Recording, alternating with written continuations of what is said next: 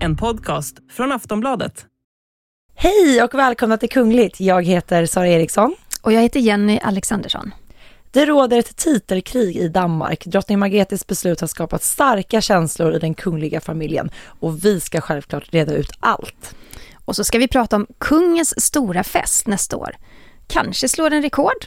Han firar ju faktiskt 50 år på tronen och det blir stort galej, kortege genom Stockholm och hela Sverige får faktiskt vara med och det ska vi prata om. Och vi kommer även att prata om alla nya kungliga, de här skandalböckerna och varför Meghan trodde att hon skulle bli Storbritanniens Beyoncé.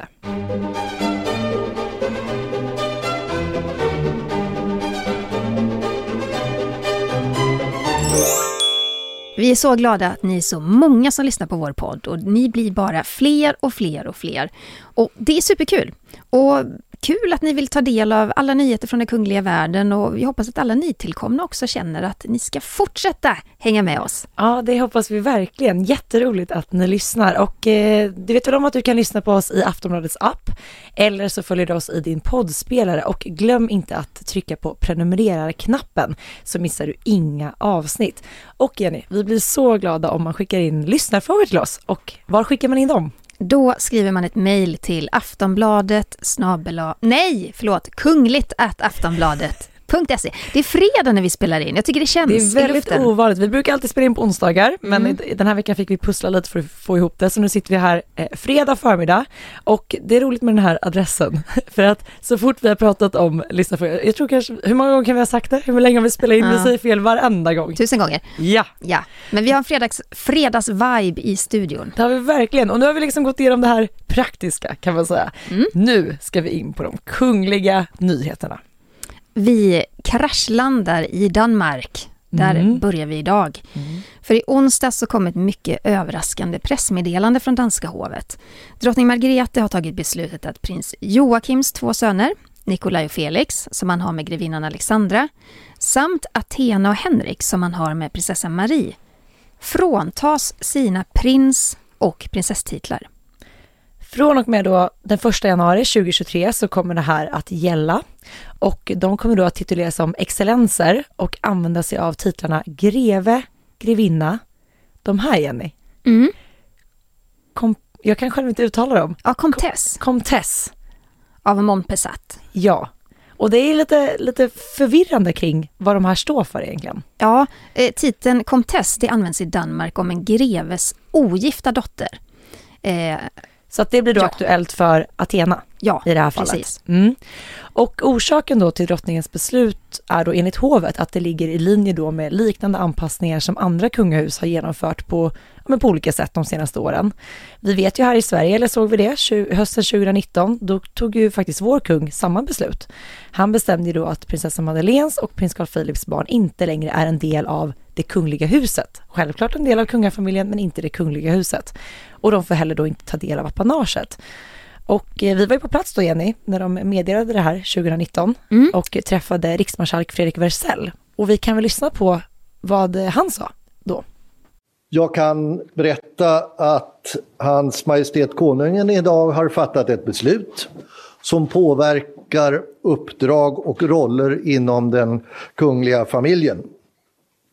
Syftet med det här beslutet är framförallt att göra det tydligt vad som är statschefens uppdrag som företrädare för Sverige och avgränsa den krets av medlemmar i den kungliga familjen som ska förväntas ha sådana offentliga åtaganden på kungens uppdrag.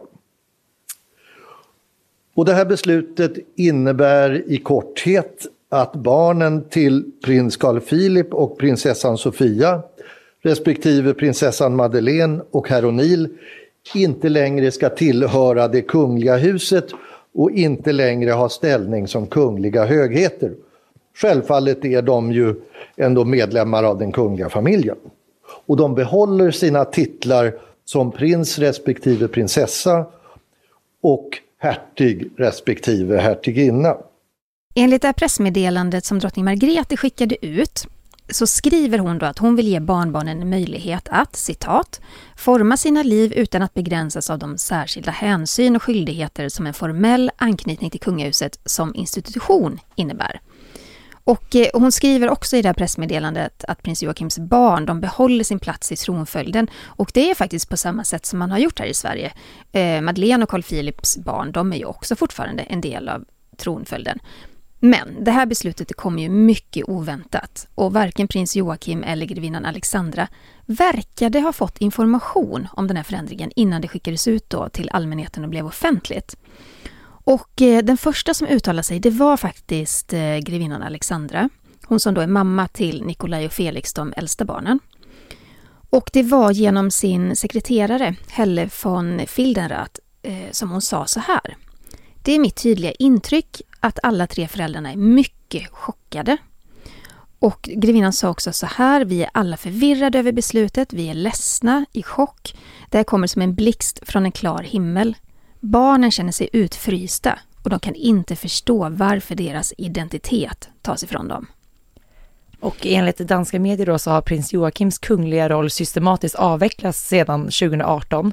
Idag så bor ju han i Frankrike med sin familj och jobbar som försvarsattaché på danska ambassaden i Paris. Det här är ju lite speciellt för han har ju sagt i en intervju att det var av eget val som han flyttade till Paris. Det är så man har tolkat det hela tiden. Men prinsessa Marie har sagt i en annan intervju att det inte var de 2 som bestämde kring den här flytten. Och indirekt då så tänker man ju på att det är drottning Margrethe som har bett dem och ta de här jobbuppgifterna i Paris. Ja. Men jag fick en fråga på Instagram gällande det här med titlarna. För att även om det liknar ganska mycket som det beslutet som kungen tog i Sverige så är det ändå en viss skillnad i det. För att både prinsessa Madeleine och prins Carl Philips barn är ju fortsatt prinsar och prinsessor. Ja, men det är det som gör det så dramatiskt. Ja. Det är ju ändå så att då ett kungligt barn föds ju med en prins- eller prinsesstitel. Det är väldigt sällan de blir av med det. Vi såg ju då prins Sigvard och Lennart och Karl Johan. De blev av med sina prinstitlar i Sverige för en herrans massa år sedan. Men det var ju för att de gifte sig med någon som inte var kunglig. Och det var så man gjorde på den tiden. Men jag menar, idag så gifter sig kungligheterna av kärlek. Det är ingen som blir av med några titlar. Tvärtom kanske man som Chris tackar nej till en kunglig titel. Så det här är väldigt drastiskt. Jag menar, i Sverige så tog ju kungen bort hans och hennes kungliga höghet. Precis. Och att de inte är en del av kungahuset.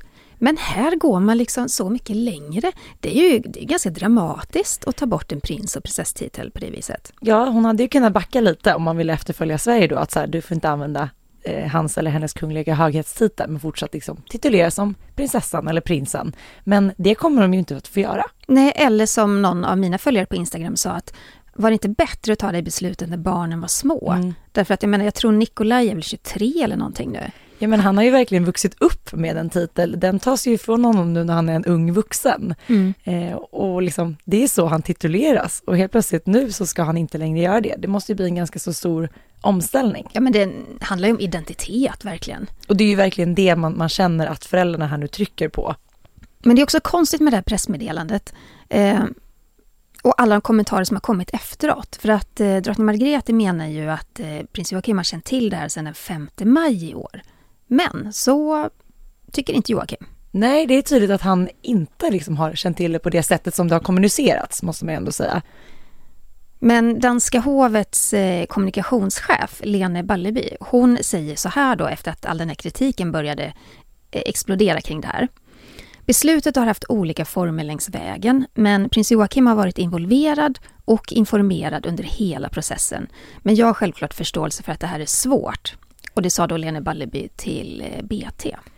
Ja, och som sagt, trots då att man kommunicerar att prins Joachim skulle ha känt till det här beslutet så verkar det ändå ha kommit som en chock för honom och hela familjen och barnen och allting. För dagen efter då att danska hovet kommunicerat det här så ställer prins Joachim upp på att svara på några frågor med Extrabladet som ställer dem när han klev ut ur sin bil i Paris. Och jag tycker vi kan lyssna lite på vad han sa. Det är vi alle sammen meget ked af det. Det är aldrig sjovt at se sine børn på den måde gjort fortræd, og de står selv i en situation, de ikke forstår. Hvor længe har de vidst det? Jeg fik 5 dages varsel. Jag har hört att de fick det att vide tillbaka i maj. Det är inte riktigt. I maj fick jag forelagt en plan,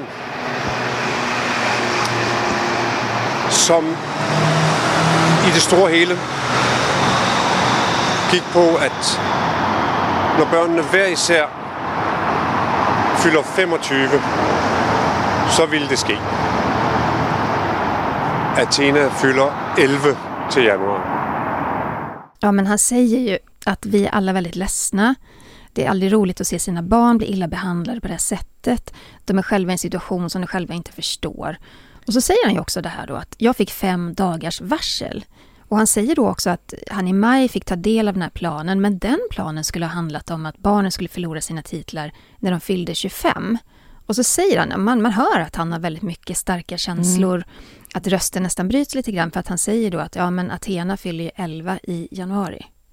Man ser att det verkligen är alltså han är upprörd och han är ledsen. Det är ju många gånger under den här intervjun som man liksom får bita sig själv i läppen, och han tar väldigt så här långa pauser för att svara på frågorna, liksom tar kraft till sig. Och han får även frågan då ifall att det här beslutet har påverkat hans förhållande till sin mamma. Och han avvaktar lite med att svara, biter sig i läppen igen och ser faktiskt ut att liksom försöka hålla tårar tillbaka innan han svarar så här. Hvordan har det här påverkat deras förhållande till deras mor?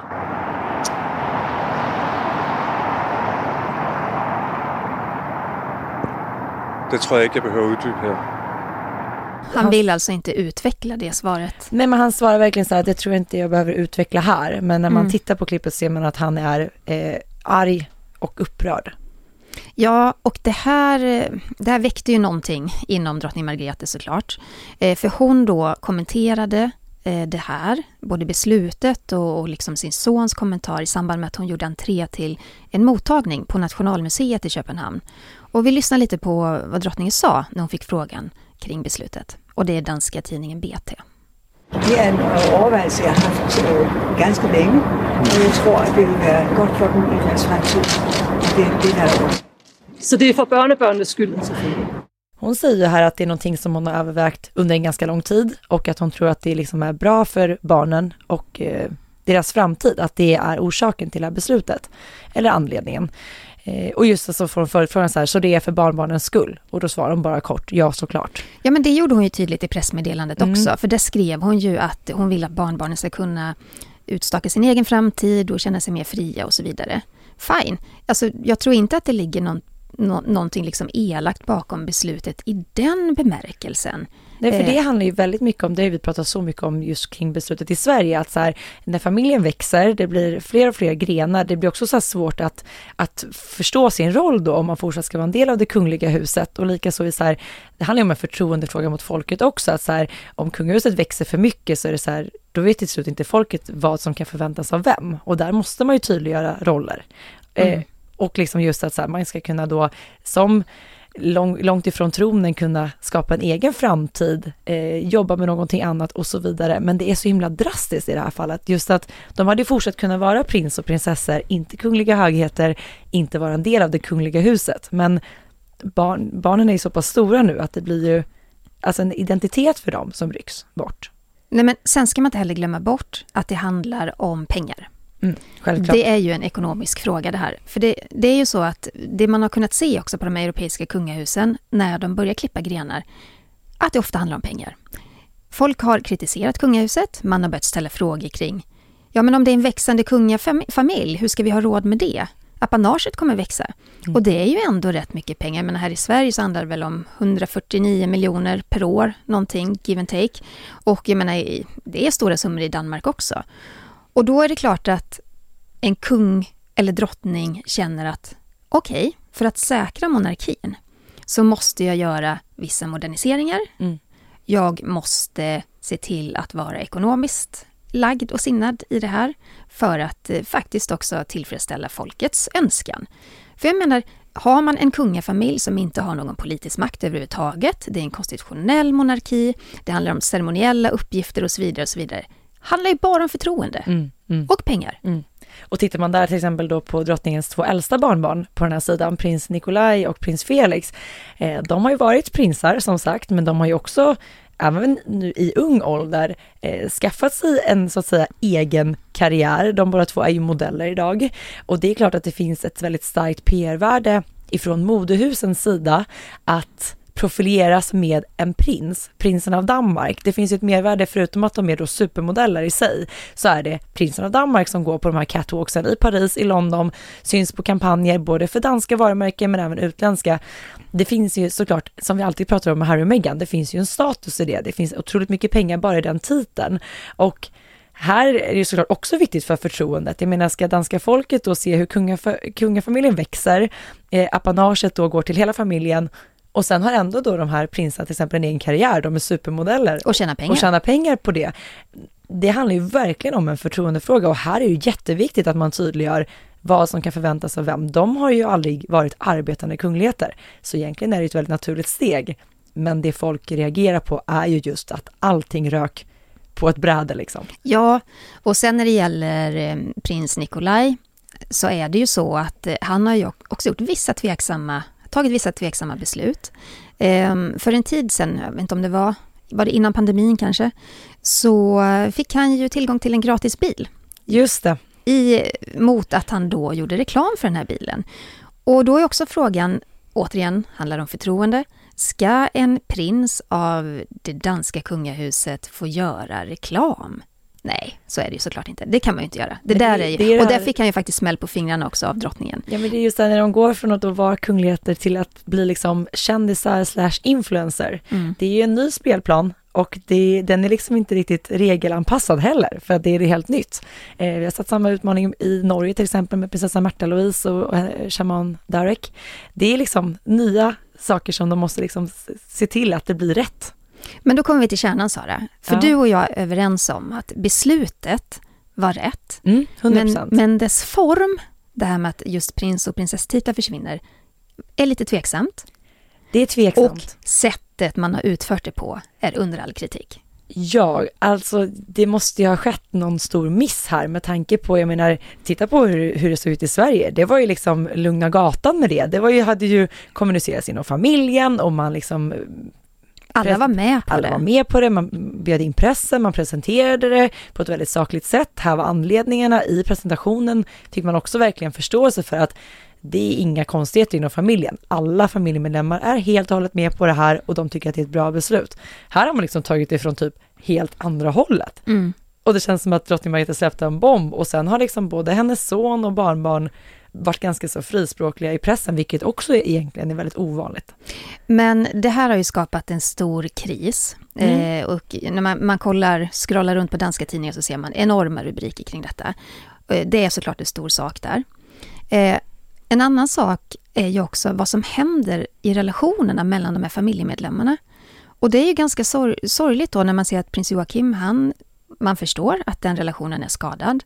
Och Nikolaj då, när han fick frågan i sin tur hur relationen är till hans farmor efter det beslutet, då säger han ju att det är lite samma sak som det som hans pappa då har berättat.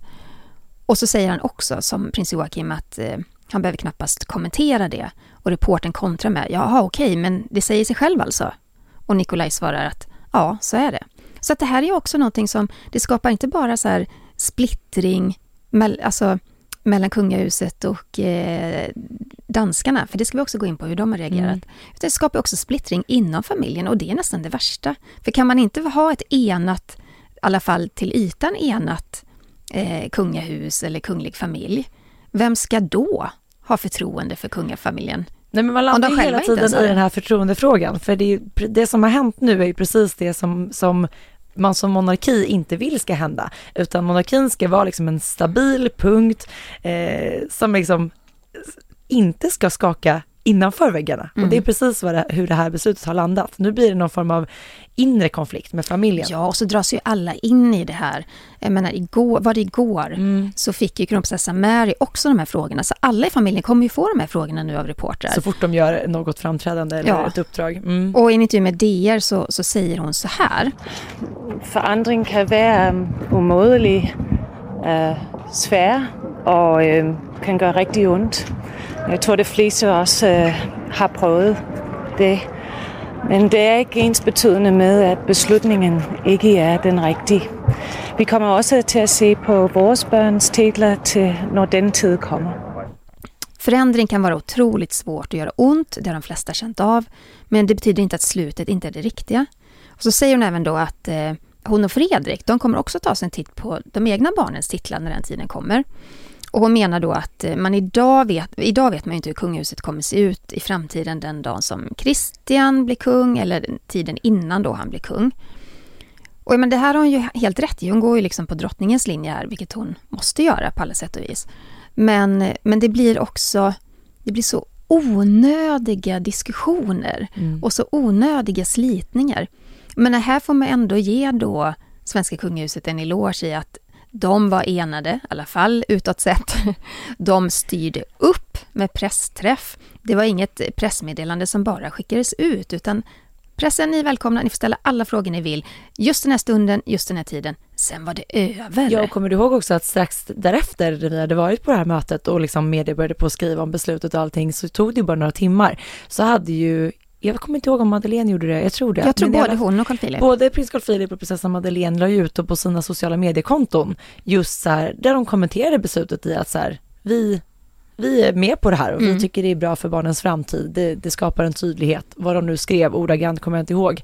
Men det var ju verkligen att alla var med. Här i Danmark ser vi någon liksom motsatsen till det i att beslutet kommuniceras och familjen splittras istället. Ja, och sen är det ju då mer dramatiskt i Danmark därför att de blir av med prins- och prinsesstitlar. Ja. Det blir ju en identitetskris såklart. Men ändå, det är så märkligt. Ja, jag lyssnade på ett radioinslag ifrån Danmark igår och där hörde jag liksom hur man diskuterade det här beslutet och efterdrivningarna då som den största kungliga krisen på över 20 år. Så att det har ju verkligen skapat också två läger. Men är det inte konstigt, Sara, ändå att drottning Margrethe då som mamma, att hon inte förankrar det här beslutet hos sin son? Att hon inte har de här diskussionerna, att hon inte berättar liksom att den här dagen så kommer det här bli offentligt. Han säger då att jag fick 5 dagars varsel. Och man förstår på Nikolaj och hans intervju där också att de var ju chockade redan då, men att chocken blev ännu större när det blev känt för alla. Är det inte konstigt att inte ha de här samtalen med sina barn? Ja, men jag tänker också drottning Margrethe som varit drottning i över 50 år. Jag menar, hon har ju varit igenom saker och ting förr. Hon vet ju hur de här tillvägagångssätten måste se ut för att det ska skötas korrekt och att det just inte ska bli som det har blivit nu. Så hela grejen är väldigt märkligt och jag tycker själva beslutet i sig inte så konstigt, även om det är drastiskt. Men just hur det känns som att någonting har verkligen missats. Alternativt att hela den här situationen vittnar om en spricka inom familjen. Ja, men jag har ju också tänkt tanken, och det är lätt att tänka den tanken. Och just också att redan från 2018 då att prins Joachim lite grann manövrerades ut ur kungafamiljen. Och ja, nu har ju Fredrik och Mary många barn så tronföljden är säkrad, det ska vara fokus på dem. Men det känns som att prins Joachim varit ganska ledsen över det där. Och att de kanske inte var jättenöjda med att flytta till Frankrike helt och hållet. Och då den här smockan, den känns nog ordentligt, det tror jag. Just för att man inte kommunicerar. Men jag tänker också, alltså både i ditt och mitt flöde på Instagram, men också speciellt under danska kungahusets Instagramkonto så har det kommit otroligt mycket kommentarer. Och min känsla är, jag har inte suttit och räknat, men min känsla är att majoriteten är jättemissnöjda med drottningens beslut. Eller de tycker att hon har betett sig underligt i den här frågan. Ja, men jag håller med dig. Många tycker ju att det är märkligt och att det är drastiskt och att det liksom är onödigt att skapa de här rubrikerna kring kungafamiljen. Det är vissa som liksom tycker det är ganska många. Men sen är det ju också väldigt många som i liksom som hur världen ser ut nu och allt som händer på vår jord. Liksom man vet ju inte ens var man ska börja. Allt som är bara helt på tok. Att man liksom i alla dessa katastrofer att man liksom diskuterar att vara icke liksom prins eller så greve eller prins. Alltså det blir ju, vissa tycker liksom att det är ingenting att ens prata om, att det finns inget värde ens i diskussionen. Så att de kommentarerna ser man ju också lite att så här, hallå, världen brinner. Ja, och det tror jag alla kan hålla med om. Ja, det kan alla hålla med om för att det är, alltså på pappret är det bara trams. Men i verkligheten och för de här individerna De lever ett mycket privilegierat liv, så är det. Det kan man inte komma ifrån. Men om man bortser från det och bara ser liksom på de här barnen som då är födda prins och prinsessa, de är också otroligt medvetna om att blir man borttagen en prins- eller prinsesstitel som man ju faktiskt är född med, så är det ett dramatiskt beslut. Det är inte det att de blir av med hans eller hennes kungliga höghetstitlar, utan de blir av med det de föddes med, deras rätt på något sätt. Precis. Så det är väl det som är dramatiken i det hela. Sen kan vi alla hålla med om att ja, det är ju tramsigt. Jag menar, se vad som händer. Se vad som händer i Ryssland och Ukraina och översvämningar i Pakistan. Jag menar, det är liksom misär och fruktansvärda saker som händer i världen.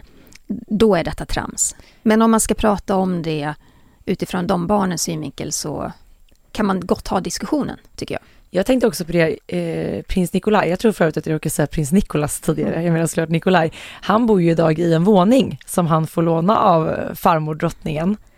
Undrar hur sådana saker, om det kommer påverka det här, liksom att familjen kommer bosätta sig på andra platser, liksom om det kommer bli någon skillnad? Eller? Ja, är kravet då att de ska börja tjäna egna pengar och försörja sig själva, ja då kanske det också blir krav på betala för egna bostäder. Visst, det vet man ju inte. Vi har ju inte sett slutet på detta. Och det kommer nog att finnas saker att prata om kring det. Och som sagt, det träder ju inte i kraft förrän i januari 2023. Så då får vi se vad som händer. Vi håller er uppdaterade såklart.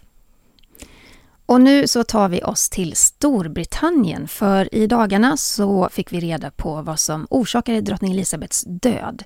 Och det har nu avslöjats i ett intyg som släppts av National Records of Scotland. Och i det dokumentet så bekräftas att drottningen, hon somnade in 10 minuter över 3, alltså 10 minuter över 4 svensk tid, den 8 september 2022. Och i det dokumentet så står det faktiskt att drottningens dödsorsak var ålderdom. Ja, drottningen blev ju 96 år gammal. Men det som var att det kom ju lite som en chock trots hennes ålder, just för att vi hade sett henne 2 dagar tidigare. Och då skaka hand med Liz Truss och såg liksom pigg ut och glad ut. Och sen bara 2 dagar senare så somnade hon in på Balmoral. Men det är ändå ganska coolt, vilken stålkvinna, att hon klarar av sin 15:e premiärminister. Hon hann bocka av den 15:e. Och också just att jag tycker ändå att just att hon gjorde det 2 dagar innan hon dog, det säger så mycket om hennes pliktkänsla. Ja, verkligen. In i det sista. Vilken lojalitet. I dokumentet kan man också se att det var prinsessan Anne som var vid sin mammas sida de sista 24 timmarna av hennes liv. Och hon är då också namngiven som the informant på det här dokumentet. Och det är hon då som har, vad säger man? Det är hon som har då meddelat det här till den lokala registratorn, helt enkelt. Om vi fortsätter prata om drottningens dödsfall så är det många som är väldigt öppna kring det här. Eller inte många, men några i kungafamiljen.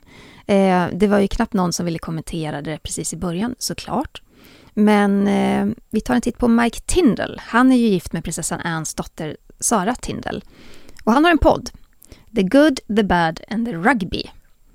Han är ju rugbytränare för något av de här, är det landslaget eller något annat stort lag? Jag tror att det är det. Det är inte så att vi liksom kanske lyssnar på hans podd varje vecka, men han har ju faktiskt några gånger gett lite såna här glimtar från det han själv upplever med kungafamiljen. Och nu har han ju verkligen gjort det. Vi lyssnar lite på när han berättar om hur familjen sörjde och hur de samlades när drottningen dog.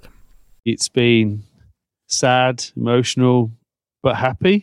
Yeah, you can say that. I in think some ways amazing, in other ways, to see the family come so close together overnight, and just, you never predict it. Obviously, a 96-year-old lady, you know at some point it's going to happen, but you're never ready for when it does. And I'm not even a direct sort of family member in terms of blood, so. But watching what my wife, what Zara had to go through in terms of, she loved the Queen beyond everything else. So, their connection with horses, same with the Princess Royal, they had a real sort of bond around that. And what really blew me away was just how the country, how the world, they invited 180 foreign dignitaries, and all 180 said yes and turned up. And I think the way that it was then, none of them made a fuss. It wasn't about, for the first time ever, a US president or whatever isn't making it about him. He slips into the background, does whatever is told to do. And I think that's just a mark of who she was and the sort of power she commanded without really asking for it. She didn't need it. It was a weight she just carried naturally. What she was as a person. I think, no fuss, get on with it. Mike Tindall berättar ju att det var fint att liksom en hel värld samlades kring drottningen och sörjde henne. Och han säger att det var fint att det inte blev något liksom fast kring begravningen, och att till och med USAs president höll en låg profil, och att han inte gjorde till en grej som handlade om honom. Och han berättar ju även då om hur mycket Sara tyckte om sin farmor, och att det här hästintresset liksom alltid har förenat dem. Ja, men han är väldigt öppen kring det här. Vi ska lyssna på ett annat klipp där Mike Tindall berättar om en sak som hände när drottningen skulle transporteras från Skottland till London efter att hon somnat in.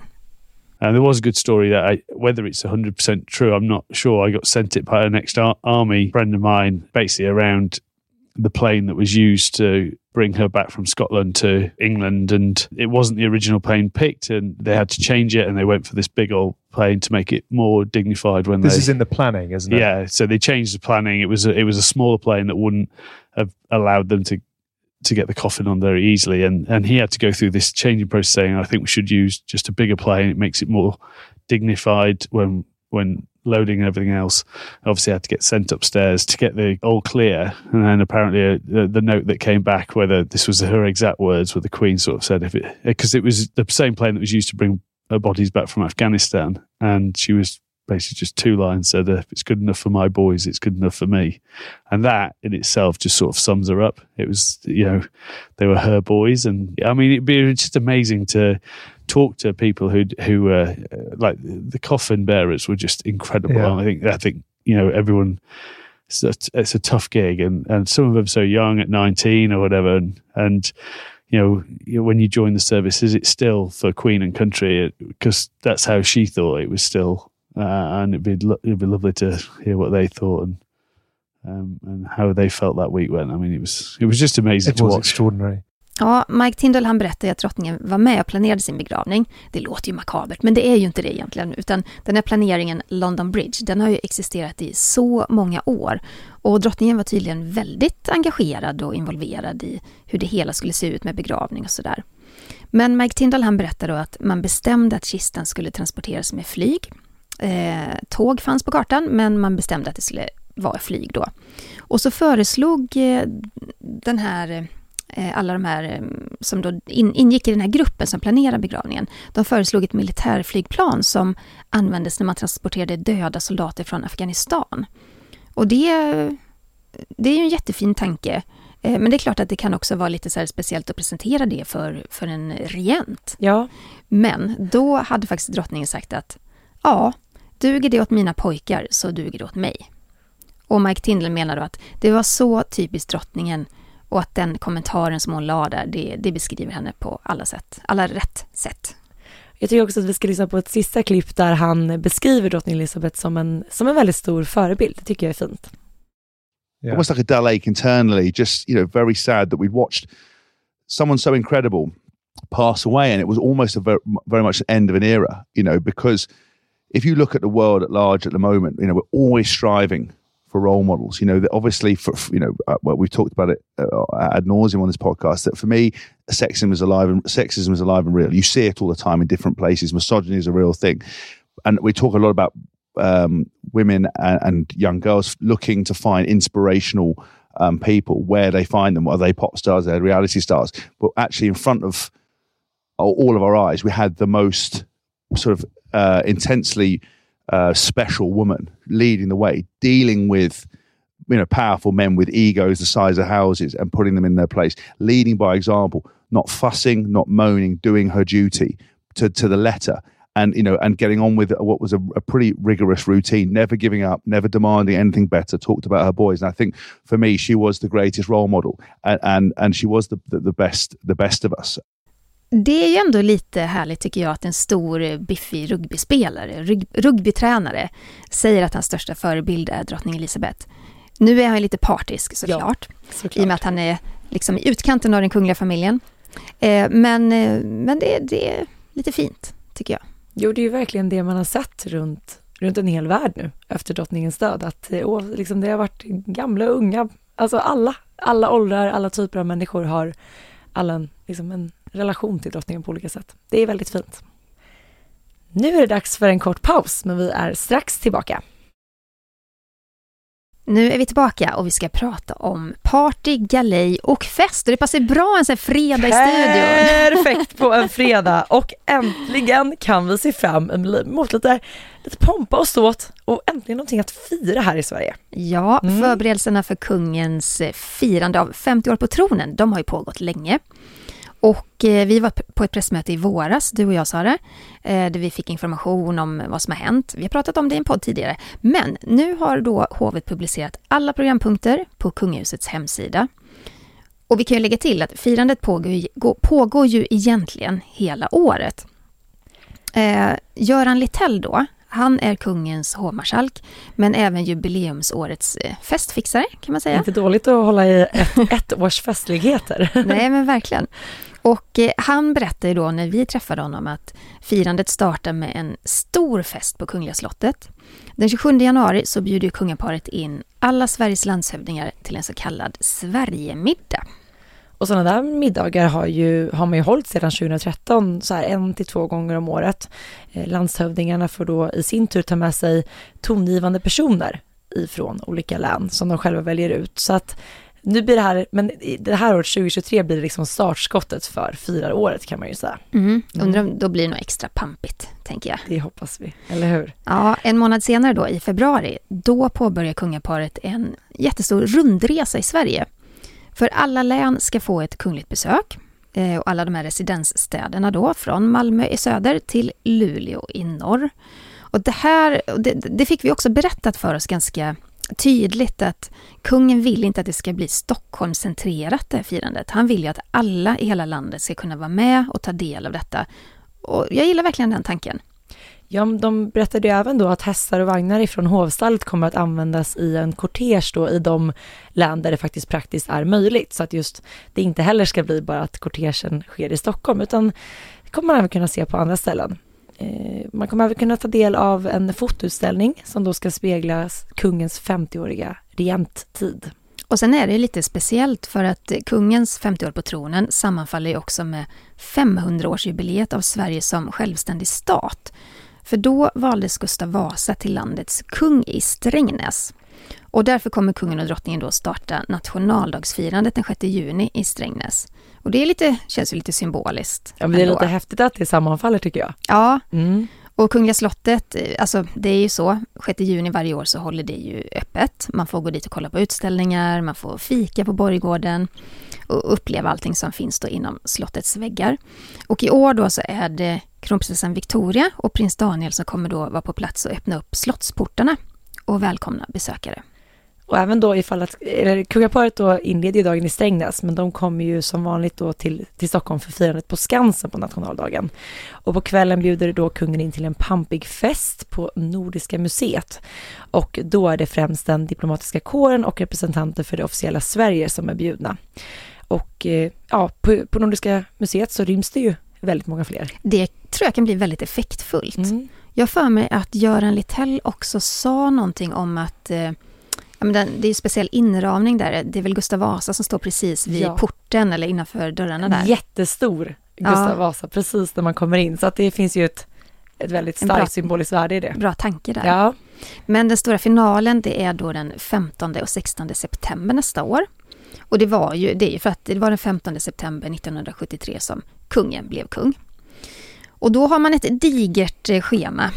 Man ska hinna med Tedeum, en tacksägelsegudstjänst i Slottskyrkan. Man ska hinna med en högvaktsavlösning. Och kungen då ska bjudas på en tjusig sångarhyllning på Yttre Borggården. Och på kvällen så hålls en jubileumsmiddag i rikssalen som kommer att fyllas av kungliga utländska gäster, statschefer och representanter från olika delar av Sverige. Och dagen efter så åker då kungaparet i kortege genom Stockholm och ut med vägen får publiken ta del av musik och kulturupplevelser. Och den här kortegen avslutas vid Lejonbacken och en stor scen då där det kommer att bjudas på en liksom festkonsert som är öppen då för allmänheten. Jag får lite vibbar ändå från drottning Elizabeth i London och hennes 70-årsjubileum. För det var ju en supersuccé med den här konserten vid slottet. Vi stod ju där och tittade. Jag skulle säga det var ju en av höjdpunkterna ifrån firandet. För det var så pampigt. Men kungens jubileum sammanfaller ju faktiskt precis också med prins Daniels 50-årsdag. Åh nej, hur ska detta gå? Men det pratade de ju också om, för frågan kom ju upp såklart när vi var på den här informationsträffen på slottet. Och att de tydliggjorde ju då att prinsen inte hade något problem med att liksom hamna lite i skuggan av det här firandet. Men när var det? För man hade ju ett firande, det var ju 40 år på tronen. Sist då. Och då hade man ju också en konsert eller lite så här evenemang runt slottet. Jag kommer att jag var där med min mamma. Det var ju musik på borggården och kungen och drottningen dansade ju. Just det var så det var. Ja. Så att då kom jag ihåg att jag och mamma var på plats och man kunde köpa lite mat. Det var väldigt trevligt där. Runt, både innanför slottsväggarna och utanför. Men det var ju en folkfest. Och jag tror att det är det kungen vill åt här också. Men att den här folkfesten ska vara då i hela landet. Tack vare de här besöken. Ja, men vi har ett festligt år att se fram emot. Vi går över till Storbritannien, Sara. Inte ett enda avsnitt utan att vi nämner dem. Det regnar ju kungliga böcker just nu om den brittiska kungafamiljen. Och sen drottning Elizabeths död så är det ju 3 böcker som är aktuella. Katie Nichols, The New Royals, Valentine Lowe's Courtiers, The Hidden Power Behind the Crown och Angela Levins Camilla from Outcast to Queen Consort. Så de har lite olika vinklar, de här 3 böckerna. Men boken som Valentine Lowe ger ut, alltså vi som är hemma i den här världen, vi vet ju att han är en ganska känd hovreporter i Storbritannien. Den boken då avslöjar en rad nya uppgifter. Bland annat så beskriver Valentine Lowe om det första mötet mellan prins William och Camilla. Det ska tydligen ha gått helt okej, men var lite stelt. Men han skriver också att Meghan hade en påstådd önskan om att bli kungahusets Beyoncé. Ja, och den beskriver ju även kung Charles som en person med ett väldigt hett temperament som kan bli arg på 3 sekunder. Och personer vid hovet då beskriver Charles som gnällig och bortskämd och att han liksom blir väldigt irriterad för minsta sak som går emot honom. Men han beskrivs även som en mycket hårt arbetande kunglighet och att han sällan blir arg på personer utan det handlar mer om situationer då. Och det har ju vi sett igen ganska så nyligen, eller hur? Ja, men jag tror många av er har sett det här klippet också när kung Charles och Camilla ska skriva under ett dokument. Det här är i samband med drottningens död eller hennes begravning.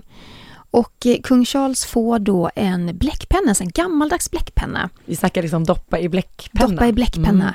Som läcker bläck. Och han blir så sur. Han bara så sprätter runt med sina fingrar. Han vill inte hålla den där pennan. Någon kommer och hjälper honom. Camilla försöker också lugna honom lite. Ja, men han är uppenbart jätteirriterad. Och lämnar henne, för att hon ska ju också signera. Ja, så att men han bara kung Charles stormar ut och sen får Camilla vara kvar där själv. Men Valentine Lowe, han beskriver även det möte man hade på slottet som handlade om Megxit. Och det var ju då en handfull rådgivare till drottningen och en rad viktiga personer i rummet. Och då berättar han att det fanns 5 olika scenarion som de presenterade. Och Valentine Lowe skriver att det var en mycket positiv stämning i rummet. Man ville verkligen hitta en lösning för Harry och Meghan. Och ett av de här scenarierna, det var att paret var arbetande kungligheter på heltid. Men att de skulle få 1 månad per år då de fick arbeta med någonting annat. Och ett annat scenario, det handlar om att de helt och hållet levde ett mer anonymt liv. Och att de representerade kungahuset vid ett fåtal tillfällen. Men vid ett tillfälle så hade då Sir Clive Alderton, som är rådgivare till kung Charles, poängterat att Om de lyckades hitta en framgångsrik modell för Harry och Meghan så skulle det kunna kännas som en lösning för många framtida kungligheter som står långt ifrån i tronföljden. Så man hade liksom en förhoppning om att men vi gör ett facit här. Vi skapar någonting som vi sen kan applicera på massa andra kungligheter när de tröttnar på att vara en del av kungahuset. Men det är ju väldigt spännande att höra om de här olika scenarien. För att Mexit blev ju, som vi alla vet, allting annat än framgångsrikt. Och det landade ju inte alls särskilt väl. Nej. Men man hade ju verkligen velat vara, för det är just det man har diskuterat så mycket, att man undrar ju just hur diskussionerna gick runt bordet innan man tog det beslutet som fattades. Och ja, om vi nu ska prata om hur saker och ting kommunicerats i den kungliga världen, så var det också någonting som verkligen bara som en bomb ner på bordet när Harry och Meghan genom Instagram kommunicerade att de inte längre skulle vara arbetande kungligheter. Det satte ju också sina spår. Men vad intressant att tänka bara tanken ifall att paret hade valt någon av de här vägarna. Undrar hur det hade sett ut. Ja, nu är de ju med sina personligheter sådana som inte skulle kunna välja de alternativen. Nej. Men det är spännande att få lite inblick bakom kulisserna. Men om man tar Katie Nichols bok till exempel, så avslöjas det ju att prins George är mycket medveten om sin ställning i samhället. Han är inte så gammal, men han är 8? 9. Ja, 9. Ja. När han hamnade i bråk om några klasskompisar på skolgården, då ska han ha sagt att min pappa ska bli kung, så akta dig. Det är också lite typiskt barn. Det är också väldigt typiskt barn. Också så här, antingen så är han kung eller så är det så här, min pappa är starkare än din. Ja. Liksom, som man har sagt när man var liten. Ja. Det får man väl kanske inte lägga för stor vikt vid. Alltså han är ju 9 år. Men det har ju skrivits väldigt mycket om då vad prins George skulle ha sagt på skolgården. Min pappa är kung, så akta dig. Ja. Men Jenny, ingen kunglig podd utan veckans Harry och Meghan.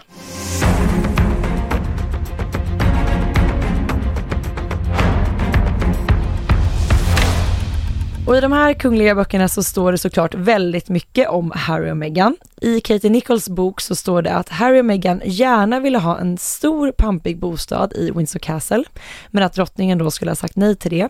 Och de flyttade ifrån Harrys stuga, eller ja, kan man kalla det för stuga, Jenny?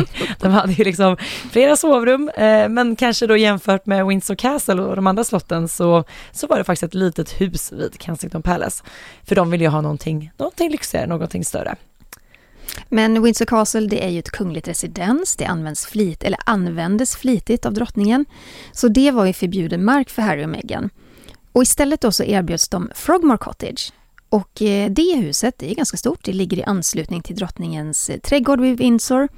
Och det ansågs av alla att vara ett mycket generöst alternativ då till att ha en privat lyxig våning då på och det slottet. totalrenoverades ju också innan de flyttade in, så det var ju väldigt fint. Alltså det var ju nytt och fräscht och stort och allt vad man kan drömma om. Men man kan ju säga att Harry och Meghan faktiskt ratade Frogmore Cottage, för de bestämde sig flytta till USA istället. De använde ju inte Frogmore längre knappt. Nej, de bodde ju där under drottningens platinajubileum. Och sen har det även under en period varit bostad åt prins Harrys kusin, prinsessan Eugene, och hennes man Jack Brooksbank. Nu har de flyttat därifrån också. Men de hann ju knappt flytta in innan de flyttade ut. Och sen har ju det så gott som stått tomt, det stora huset. Om vi går tillbaka till Valentin Lows bok, så är det ju många av hans källor som är anonyma. Han har intervjuat otroligt många som varit anställda eller är anställda då vid brittiska hovet. Och en av dem, en före detta anställd då, berättar att Meghan ansåg att hon skulle bli kungahusets Beyoncé. Alltså Beyoncé of the UK. Och Valentin Lows källa säger då att Meghan var obegripligt inkompetent. Citat. Jag tror att Meghan trodde att hon skulle bli Storbritanniens Beyoncé och att vara en del av kungafamiljen skulle ge henne den berömmelsen. Slutcitat. Ja, och enligt den här källan då så upptäckte Meghan snart att det fanns så många regler att följa i kungahuset att hon liksom inte hade möjlighet då att göra saker som hon ville göra som privatperson. Och så är det ju såklart. Gifter man in sig i en kungafamilj så är det ju en helt annan spelplan man äntrar. Men oavsett just den här Beyoncé-tanken då, det är ju lite den känslan man har fått, kanske inte just Beyoncé, men just där att Meghan, hon var ändå väldigt känd när hon giftes in i kungahuset. Och den här utmaningen i att att inte längre kunna vara kändis på det sättet. Det är klart att det blir ett helt nytt liv och ett helt nytt sätt att vara och jobba. Så är det ju. Ja, och som varken hon eller Harry var villiga att ta, helt enkelt. Precis. De valde något annat. Men vi måste också prata om det här med Meghan och tårarna, för det här har ju valsat runt i sociala medier i evigheter, ända sedan begravningen. För det har ju visats... ingen hejd. Nej, och det är både elakt och det är både kul också. Vissa är ju väldigt humoristiska när de skriver om det. Men det har visats otroligt många bilder i pressen och på sociala medier där man ser då att Meghan torkar bort en tår när hon står i kyrkan. Och det är en väldigt elegant bild. Alltså Meghan bär svarta handskar och så för hon upp vänstra handen mot kinden mot den vänstra ögat, så torkar hon bort en tår. Och det är där här som då är problemet, att många anser att det här är skådespeleri. Att den här gesten, den är alltför regisserad. Och så här lät det då när brittiska tidningen Express intervjuade författaren Tom Bower som har skrivit flera kungliga böcker. Tom, Meghan, someone who obviously you've spent the last couple of years reporting on, she was very emotional today at the service. Was she close to the Queen? Well, was she emotional back then? I mean, when she allegedly touched a tear, or was it an act of a Hollywood actress thinking I better do a gesture to suggest a tear? The only person that Meghan, I think at the moment, is crying for is for herself. Certainly not for the Queen. Men han tror ju alltså att hela det här var ett skådespeleri då för kamerorna utanför Westminster Abbey helt enkelt. Och att Meghan då inte grät för drottningen. Och vi kan ju säga att det här klippet var ett av de snällaste som vi hittade. Sociala medier är ju betydligt elakare än så. Och det cirkulerar ju väldigt många olika spekulationer kring de här tårarna. Och det är ju svårt att veta. Alltså, men det är också så svårt att så här, att den så här, det handlar om drottningens död. Det är så här, vi såg nästan till alla familjemedlemmar var tårögda eller fällde tårar, och oavsett vad, det är så här, familjen i sorg. Alltså jag tycker det är svårt att ens veta vad som är vad, och så här, gråt om ni vill. Alltså lite så. Men det är så typiskt, det är ju bara för att det handlar om Meghan. Alltså det blir alltid ett så otroliga skriverier om henne. Ja, och jag menar, en älskad familjemedlem har dött. Jag skiter faktiskt i om det är äkta eller falska tårar. Ja. För som du säger, alla hade tårar i ögonen i familjen. Vill hon vinna någon poäng på det, om det nu skulle vara så att det är falska tårar? Ja, man orkar inte bry sig om det. Nej. Och är det riktiga tårar? Ja, jag förstår det. Ja. För det är klart att hon hade en relation till drottningen också. Ja, så jag kan tycka att det här är lite en storm i ett vattenglas. Och också lite ganska mycket mobbing. Ja, men tyck vad man vill om Meghan, men det där var alltså det var, och det verkar inte finnas något stopp, för det fortsätter ju bara. Väldigt märkligt.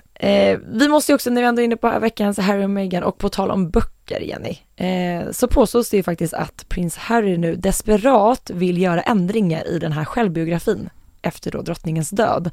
Och nu att hans pappa faktiskt har blivit kung.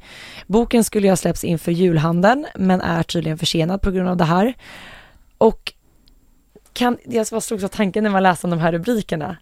Tänk om faktiskt Harry har berättat saker som stod då i boken, som man bara känner nu inte känns längre okej för att Charles är kung, och av respekt mot drottningen, tänker jag. Ja, så kan det absolut vara. Förlaget då, Penguin Random House, som släpper boken, de påstås då vilja ha kvar manuset så som det är, eftersom det sägs finnas då många avslöjanden och kritik mot kungahuset som såklart kommer att sälja många böcker. Och boken ska nu ges ut nästa år istället, och enligt The Mirror så är ju kung Charles och de andra i kungafamiljen ganska illa till mods inför det här boksläppet. Charles vill inte ha mer skandaler, och det tror jag inte Harry vill ha heller. Det kan ju vara så att det har funnits någon slags återförening, eller vilja till det i alla fall, inom familjen efter drottningens död. Och sen tror jag också, jag får se om du är med på den här teorin, Sara. Låt mig höra. Det kan ju också handla om att kung Charles, han verkar ju ha lite hårdare nypor till sin son än vad drottning Elizabeth hade. Det har ju pratats mycket om att Charles vill klippa av grenar i kungafamiljen. Han vill slimma ner kungahuset, så som många andra kungafamiljer. inklusive Danmark nu du har gjort. Exakt. Och han har ju redan låtit flytta ner Harrys och Meghans personpresentationer på kungahusets hemsida så att de ligger sist. Tydlig signal att då har paret fått en minskad betydelse i kungahuset. Ja, av naturliga skäl. Vad tror du om kung Charles? Är han lite tuffare mot Harry och Meghan än drottningen? Nej, men jag är helt med på det du säger i att jag tror absolut att vi kommer se en modernisering av brittiska hovet i hans styre och att det också krävs för att kungahuset ska fortsatt vara relevant i Storbritannien. Inte minst nu kommer vi se så många av de här samhällsländerna kanske dra sig tillbaka för att man ser det här som ett bra tillfälle att göra det. Så att här står ju verkligen kung Charles inför en utmaning och där, precis som vi diskuterade om danska hovet, handlar det ju om liksom att dess anseende måste ju fokuseras på det. Och här har ju verkligen, Harry och Meghan har ju ingenting egentligen att göra med det kungliga huset längre. Och där kanske drottningen har låtit det vara lite flytande just för att det har pågått sådana otroliga diskussioner om det här och det har ju satt hela brittiska monarkin i gungning och verkligen delat upp Storbritannien och delar av världen i 2 läger. Team Harry och Meghan eller team drottning Elizabeth med familj.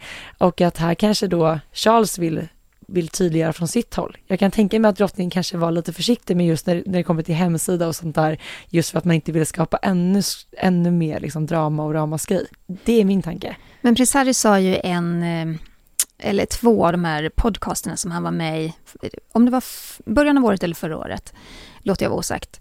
Men då sa han var faktiskt väldigt kritisk till sin pappa och sa att Charles då hade utövat samma föräldraskap på honom som drottningen och prins Philip hade gjort på prins Charles. Och där vet vi ju att drottningen och prins Philip var ju väldigt hårda mot Charles. De tvingade honom att gå på en väldigt väldigt hård privatskola uppe i Skottland. Och trots att han bönade och bad om att få komma hem så tvingade de honom att vara kvar. Och då menar ju prins Harry i den intervjun att Charles gör ju samma sak mot oss nu. Eller mot mig. Så det har nog funnits en del hårda känslor där ändå. Och det är därför jag ganska lätt kan tänka tanken att Charles har lite hårdare nyper mot kanske båda sönerna än vad drottning Elizabeth hade. Hon var ju ändå sista tiden lite äldre, ville ha en konfliktfri kungafamilj, kanske strök medhårs lite grann. Men det är ju också det hela lite ännu mer intressant, för om det nu är så att Charles är lite hårdare, lite tuffare, så är det ju uppenbarligen någonting i den här boken som Harry har varit med och skrivit som gör att han vill ändra någonting. Och det känns ju direkt som att det är någonting som kanske är mot hans pappa. Och då är frågan så här, hårt mot hårt, eller att nu Harry liksom vill rädda någonting som skulle ha läckt ut annars just för att hans pappa har blivit kung. Spännande. Vet du Sara, det sägs även att förlaget har betalat runt 200 miljoner kronor i förskott på boken. Hej och hå. Då måste ju Harry leverera. Det måste man göra. Jag tycker att vi ska avrunda veckans avsnitt med lite glada bebisnyheter. Ja, arvstorhertig Guillaume, han som är son då till storhertig Henri av Luxemburg och hans fru Guillaume och hans fru Stephanie väntar barn. Ja! Och det meddelade familjen under torsdagen via ett pressmeddelande från hovet och en bild på Instagram där de skriver då att barnet är beräknat till april 2023. De har ju sedan tidigare sonen Charles av Luxemburg som föddes den 10 maj 2020. Så att nu utökas familjen. Spännande. Ja, vi har fått lyssnarfrågor och de ska vi beta av nu. En jättebra fråga från Andy. Hej Jenny och Sara, tack för en underbar podd. Tack själv Andy. Tack. Jag började lyssna på er samma dag som drottning Elizabeth dog och har nu nästan plöjt alla avsnitt. Wow! Vad kul! Väldigt roligt att höra att man liksom lyssnar tillbaka i arkivet. Den första frågan. Som jag har förstått det så är Sarah Ferguson och prins Andrew skilda. Men jag har uppfattat när jag lyssnat på podden att de fortfarande bor ihop. Och jag tänkte på det eftersom drottningens hundar nu går i arv till de 2 tillsammans. Ja, det stämmer ju att prins Andrew och Sarah Ferguson, Fergie, bor fortsatt tillsammans. Fast de har varit skilda väldigt länge. Men de är ju väldigt goda vänner och bor liksom på samma ställe och ska nu ta över 2 av drottning Elizabeths 4 hundar. Så att det är helt korrekt uppfattat. Han har en till fråga här som jag läser upp då, Jenny. Om prinsessan Estelle skulle gifta sig med en kvinna och de nu skulle bestämma sig för att skaffa barn och det är hennes fru som som bär det så blir inte prinsessans biologiska barn. Hur blir det med tronföljden då? Är intresserad eftersom att jag själv en dag antagligen kommer att skaffa barn just på det sättet. Det är en jättebra fråga och det här är så spännande för vi är ju i nya tider. Den här diskussionen skulle man inte haft för 50 år sedan eller 70 år sedan. Nej. Inte en chans. Så här är det. Kungliga adopterade barn har ju fungerat förr i tiden. Och självklart är det så att om två kvinnor, om Estelle och hennes, om hon då hade haft en fru i framtiden, gör ett barn på det viset, då blir det ju som sagt inte Estelles biologiska barn. Men man anpassar sig till den tid man är i, man anpassar sig till de regler som gäller för svenska folket. Samma regler kommer gälla för Estelle och då betraktar man ju det barnet som ett legitimt och äkta barn. För det gör man ju i alla andra fall i samhället när sådana barn föds. Så där gör man ingen skillnad utan ja, svaret på frågan är ja, man kommer då att betrakta det som ett barn som är med i tronföljden och som är Estelle och hennes då frus barn. Om det är nu så att hon väljer att ha en fru i framtiden.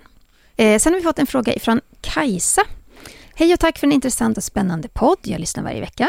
Kul Kajsa, härligt. Nu när det varit mycket fokus på drottning Elisabeth och det brittiska kungahuset så börjar jag fundera kring statsbesök. Elisabeth gjorde som jag förstår som endast 2 statsbesök i Sverige. Och det känns ju spontant som ganska lite under en sån lång regeringsperiod. Men är det lite jämfört med andra kungligheter som varit på statsbesök i Sverige och vice versa? Har drottning Elisabeth varit i Sverige vid andra tillfällen förutom statsbesöken? Ja, precis. Alltså statsbesöken skedde ju då 1956, 1975 och 1983. Och ja, drottningen har ju varit här i ett annat sammanhang också, eller hur Jenny? Vid ryttarolympiaden 1956. Egentligen så skulle den ju hållas i Australien, i Melbourne. Men det är ju så att de har ju så otroligt stränga regler för all införsel och speciellt då när det gäller djur. Så att dra dit en massa hästar på en olympiad, det funkar inte. Så man bestämde sig för att hålla den i Stockholm istället. Och sen så vet vi ju också att, jag menar, svenska kungaparet har ju varit i London jättemånga gånger.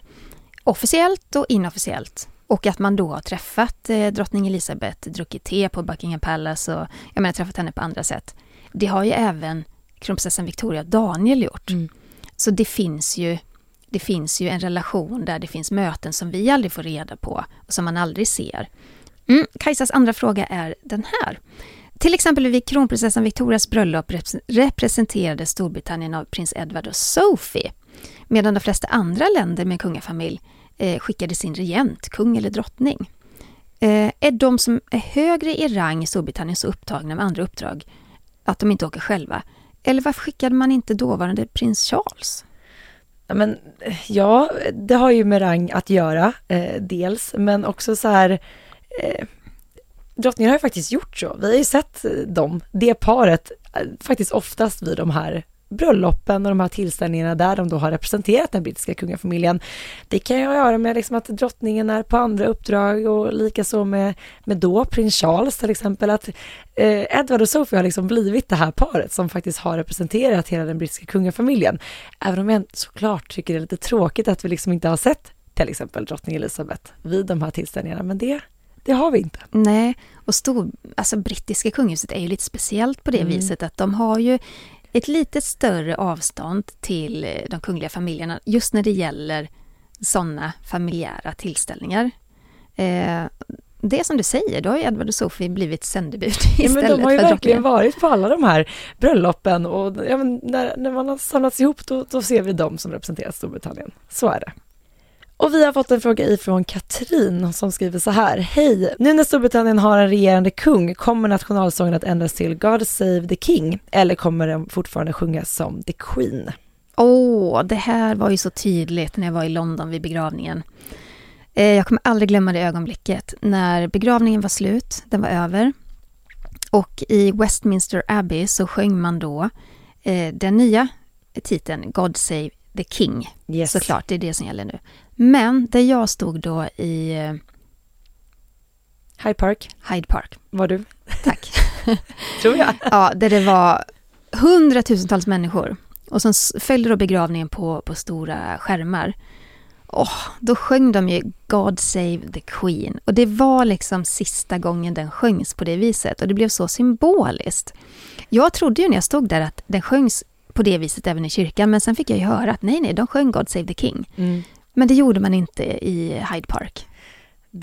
Jag satt ju i studion här i Stockholm och du var ju i Hyde Park och sen så filmade vi hade kontakt med er och så här. Och då hade jag ju precis själv sagt så här, men nu sjunger man den nya nationalsången, för jag hade ju hört den då på skärmen. Och sen var det över till Hyde Park och då sa du så här, och då tänkte jag så här, nej men gud, jag måste ju ha hört fel. Alltså jag blev så förvirrad för vi hörde ju olika sånger.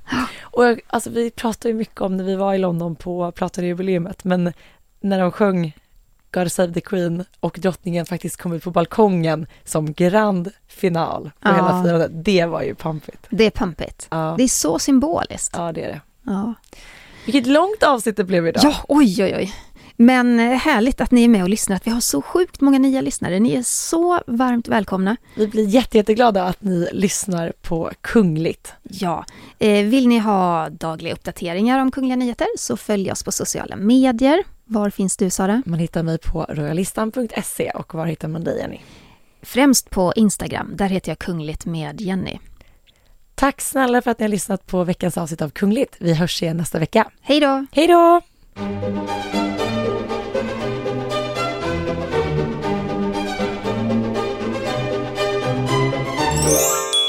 Du har lyssnat på en podcast från Aftonbladet. Ansvarig utgivare är Lena K. Samuelsson.